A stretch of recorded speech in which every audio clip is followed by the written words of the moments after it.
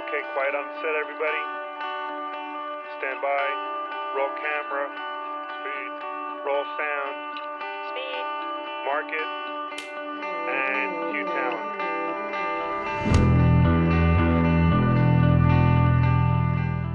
Hello, and welcome to This Week in Production, the podcast. I'm your host, Art Aldridge, and today I am celebrating a successful deployment of my remote capture kit.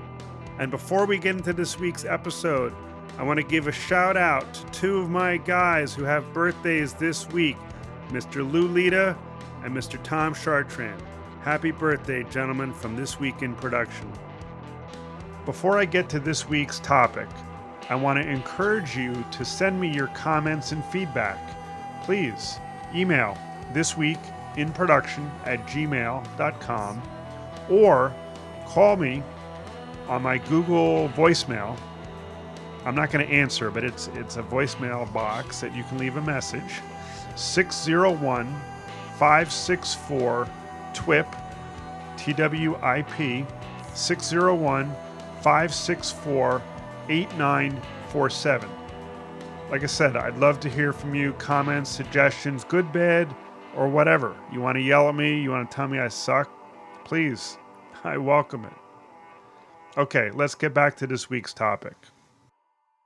You've heard me detail my toils for the past 2 episodes on my remote capture kit. I've been working on this on and off for the better part of 2 months. The wrinkle that was introduced to me a couple weeks ago was the need for a teleprompter. And last week, I was frantic to get the kits out the door to the end user. Well, today was the culmination of that struggle. We have successfully completed a remote capture shoot with a prompter, and I gotta say, it worked like a champ. Let me catch you up to what has transpired in the past week. I was busy trying to get bits and pieces together to put the kit out. That including things like spraying the pick and pluck foam in the cases so that the gear would have a proper home. Finding the right adapters and bits, Y connectors, things that in a normal economy would not be such an issue. But in the COVID economy, some parts just become elusive. Let's take something as simple as audio. So I'm using an iPhone SE as my main camera. The iPhone SE only has a lightning port. I had an adapter that I had used in revision 1 of the kit with a shotgun mic. I thought I was clever using a USB to lightning adapter and then putting a USB audio interface into the adapter to split out my shotgun mic and my headphones. Well, after some testing, I realized that that adapter was not passing the shotgun microphone to the adapter. Why? It wasn't obvious to me initially, but the shotgun microphone initially shipped with a tip ring sleeve connector, which would normally go straight into an iPhone.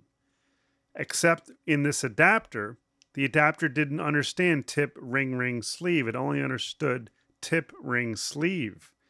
So I was not actually getting the shotgun mic into the phone. It was taking the microphone right off the phone. So that was a fail that I only realized after the extensive testing I did to get the kits out the door. So I had to, at the last minute, find a new splitter to go from the lightning to headphone adapter that Apple sells, and then split that out into 2 separate connections for the microphone and the headphones. Amazon had several that were available, and they were fairly inexpensive, $6.99, but they weren't going to arrive before I had to ship the kit. B&H had a solution that was available for in-store pickup. Not everything is available in-store, just FYI. But this part was. It was made by the company that makes the Padcaster, and they had it for $29. Same splitter. So I had to buck up and sent someone in to get 2 of them, and I was able to complete the kit. as I was documenting the steps to build and set up this kit for the non technical users, the whole concept behind these kits was that it was easy enough for an end user to set up and get connected. And I tried to take that to heart in every aspect of the kit, from the parts needed to assemble it to the weight of the kit, and again, documentation, simple, clear, step-by-step instructions. Very time consuming. This whole kit only works if the phone's camera, which is in the upper ear portion of the phone, if that lens is centered in the tablet. That's the only way that this teleprompter kit is going to work. Otherwise, your eye line is wrong. And what I had proposed in the kit initially was a pipe clamp with the ability to put a 1/4-20 magic arm on it. And then the magic arm would let you position the camera, the phone, in front of the tablet in the lower half and be supported by the magic arm. And then you'd have the teleprompter running behind it. And after trying to document the steps needed to set this clamp up, I just decided it was too hard. It was going to be too many variables, too many points of failure for someone who's not familiar with setting these things up, including the fact that they might not have a wrench that might be needed to tighten it if they got it into a position that it shouldn't have been. So I scrapped the clamp and the arm and started looking for a simple way to hold the phone in essentially the lower right-hand corner of the tablet. It would line up with the mount for the tablet on one end, and I needed really to support it on the other end against the tablet. I knew Velcro wasn't going to be good because there's too much give. It would be too hard to get it aligned straight and exact every time. I started thinking about the little tabs that they give you on the Easy Pass or the automatic toll gadgets that you put in your car. Those are 3M. They call it Dual Lock. I didn't know the name before. I sure know it now. So 3M Dual Lock tape, it's like Velcro, but the pins are rigid. So when you push it in, it stays and it doesn't shift. I thought that would be a good solution. Went out and got some Dual Lock tape at the hardware store, but it does not stick well to the back of the phone. Seems like it works well on glass. Like on the tablet side, it would have stuck to the glass of the tablet, but on the back of the iPhone, it didn't stick. So that was a strike. Then I looked around what I had in my office, because again, this is 11th hour, and I thought, hey, maybe this rubber band will work. And I have, a box of rubber bands. Take one out. It certainly stretches and holds tight against the tablet. And I tried slipping the phone in on one end, again, being supported on the other side by the bracket. The problem with the rubber band is that it made the camera not level. It pulled it up too much. The rubber band was too tight, and it pulled up the device too much, and I couldn't really compensate for it being out of level. Then I started looking around some more, and I had one of my camera carry-on bags. I have a collection of Think Tank rollers, love them, and they all have luggage tags on them. And I took one of the clear luggage tags off, and I said, maybe this is enough. It's not going to pull because it's not elastic, but maybe it'll be tight enough to hold the phone in there on one end.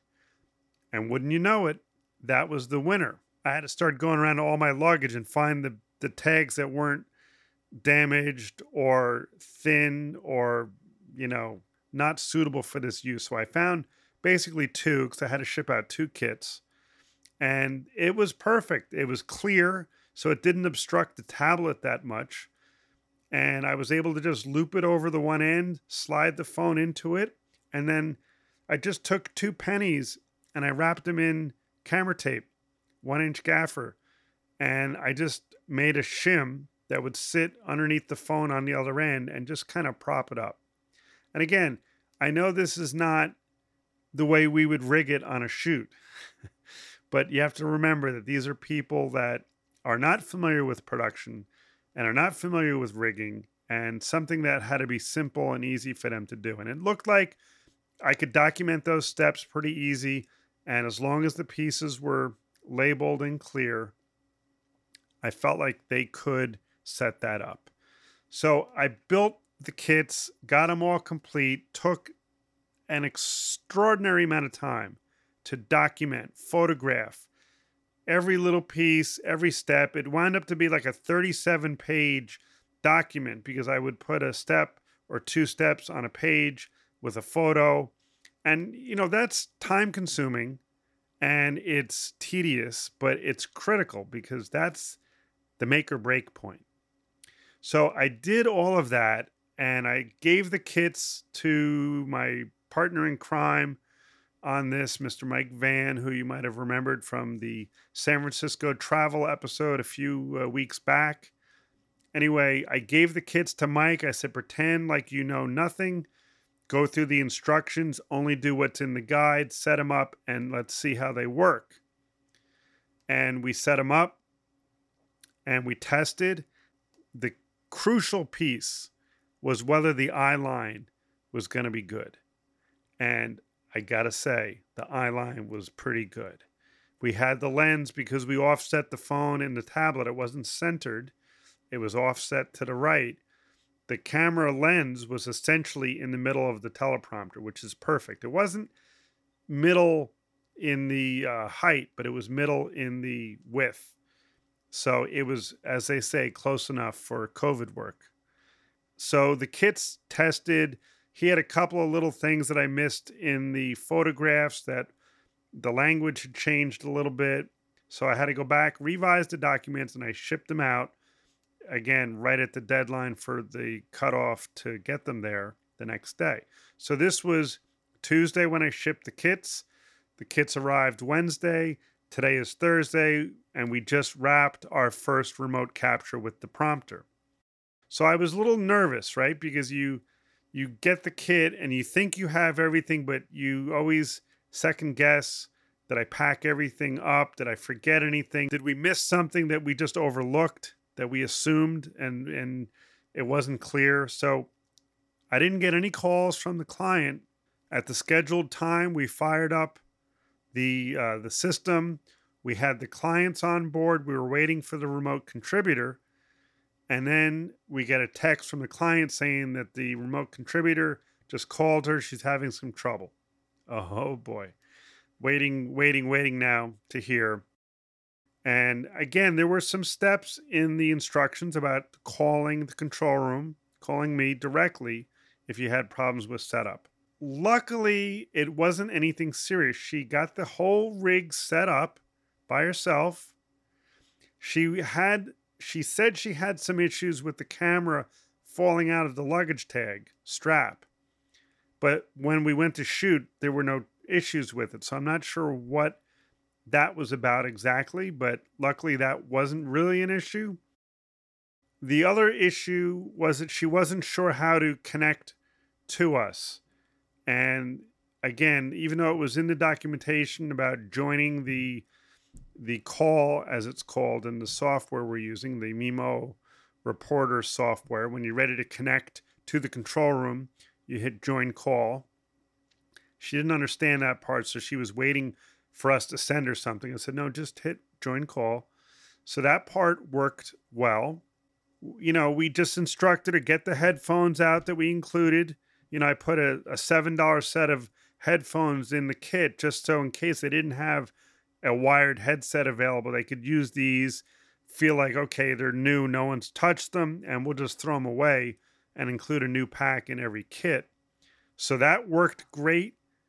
She had a little bit of, I don't want to sound rude about it, but she had a little bit of an attitude, I guess, when we first started, because she maybe felt like it wasn't going to work right. I'm not sure why, but after about the first 30 seconds of seeing how it was going to work, she really became quite happy. She did her take. We checked the local record. That was something that I missed in the setup I used a couple of weeks ago. Fixed that issue where it automatically records now to the device.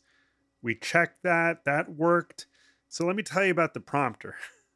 The prompter was a whole nother piece of this scenario. And my initial thought was that through my Mimo Live software, I was going to send a teleprompter feed from the control room into Mimo as a video source. And then in Mimo, I can send that down to the WebRTC client, the tablet, as return video. And that would be the screen behind the phone that they could read. It would basically be a teleprompter on a WebRTC client. The problem was the interface that's built in for the WebRTC client in the Mimo Live has a big graphic and it's a border, and the active video window is probably 60% of the screen. So it's masked around the sides, like I said, maybe 40%. So it's not a very big window. And then when you put the phone in front of the tablet and you've already reduced the size of the window, there's not a lot of room to see the scrolling text from the prompter. We went around the block a couple of times. What's the simplest way that we could get a full screen feed into that tablet? And we came up with two scenarios. One was just generate a feed onto YouTube of the script out of the teleprompter. And I did that with basically two laptops. So I have laptop A running the teleprompter software with a HDMI output from that machine running into a second laptop in my control room with a HDMI capture card, an AJA Uconnect, which is a USB capture for HDMI. And I fed that into another piece of streaming software called Wirecast because I have a license for that. And then I was going to send that out to YouTube and stream that and then load up that page on the tablet. And that works. It actually works really well. The concern was that if you were doing something proprietary in terms of the script copy or whatever, the client might not feel great about it being streamed on YouTube, even though it was unlisted and no one would really know it was there. We came up with another solution, not quite as simple, but something we had in our back pocket. And that was a Wowza server that we run where we can do streaming. And we ran the feed from the laptop of the prompter roll into Wowza. And then we built a custom URL player that we could load up on the tablet. And as soon as you hit the URL, you could hit play. And then boom, you have a full screen teleprompter. So edge to edge, top to bottom, no frame, no mask. It was perfect.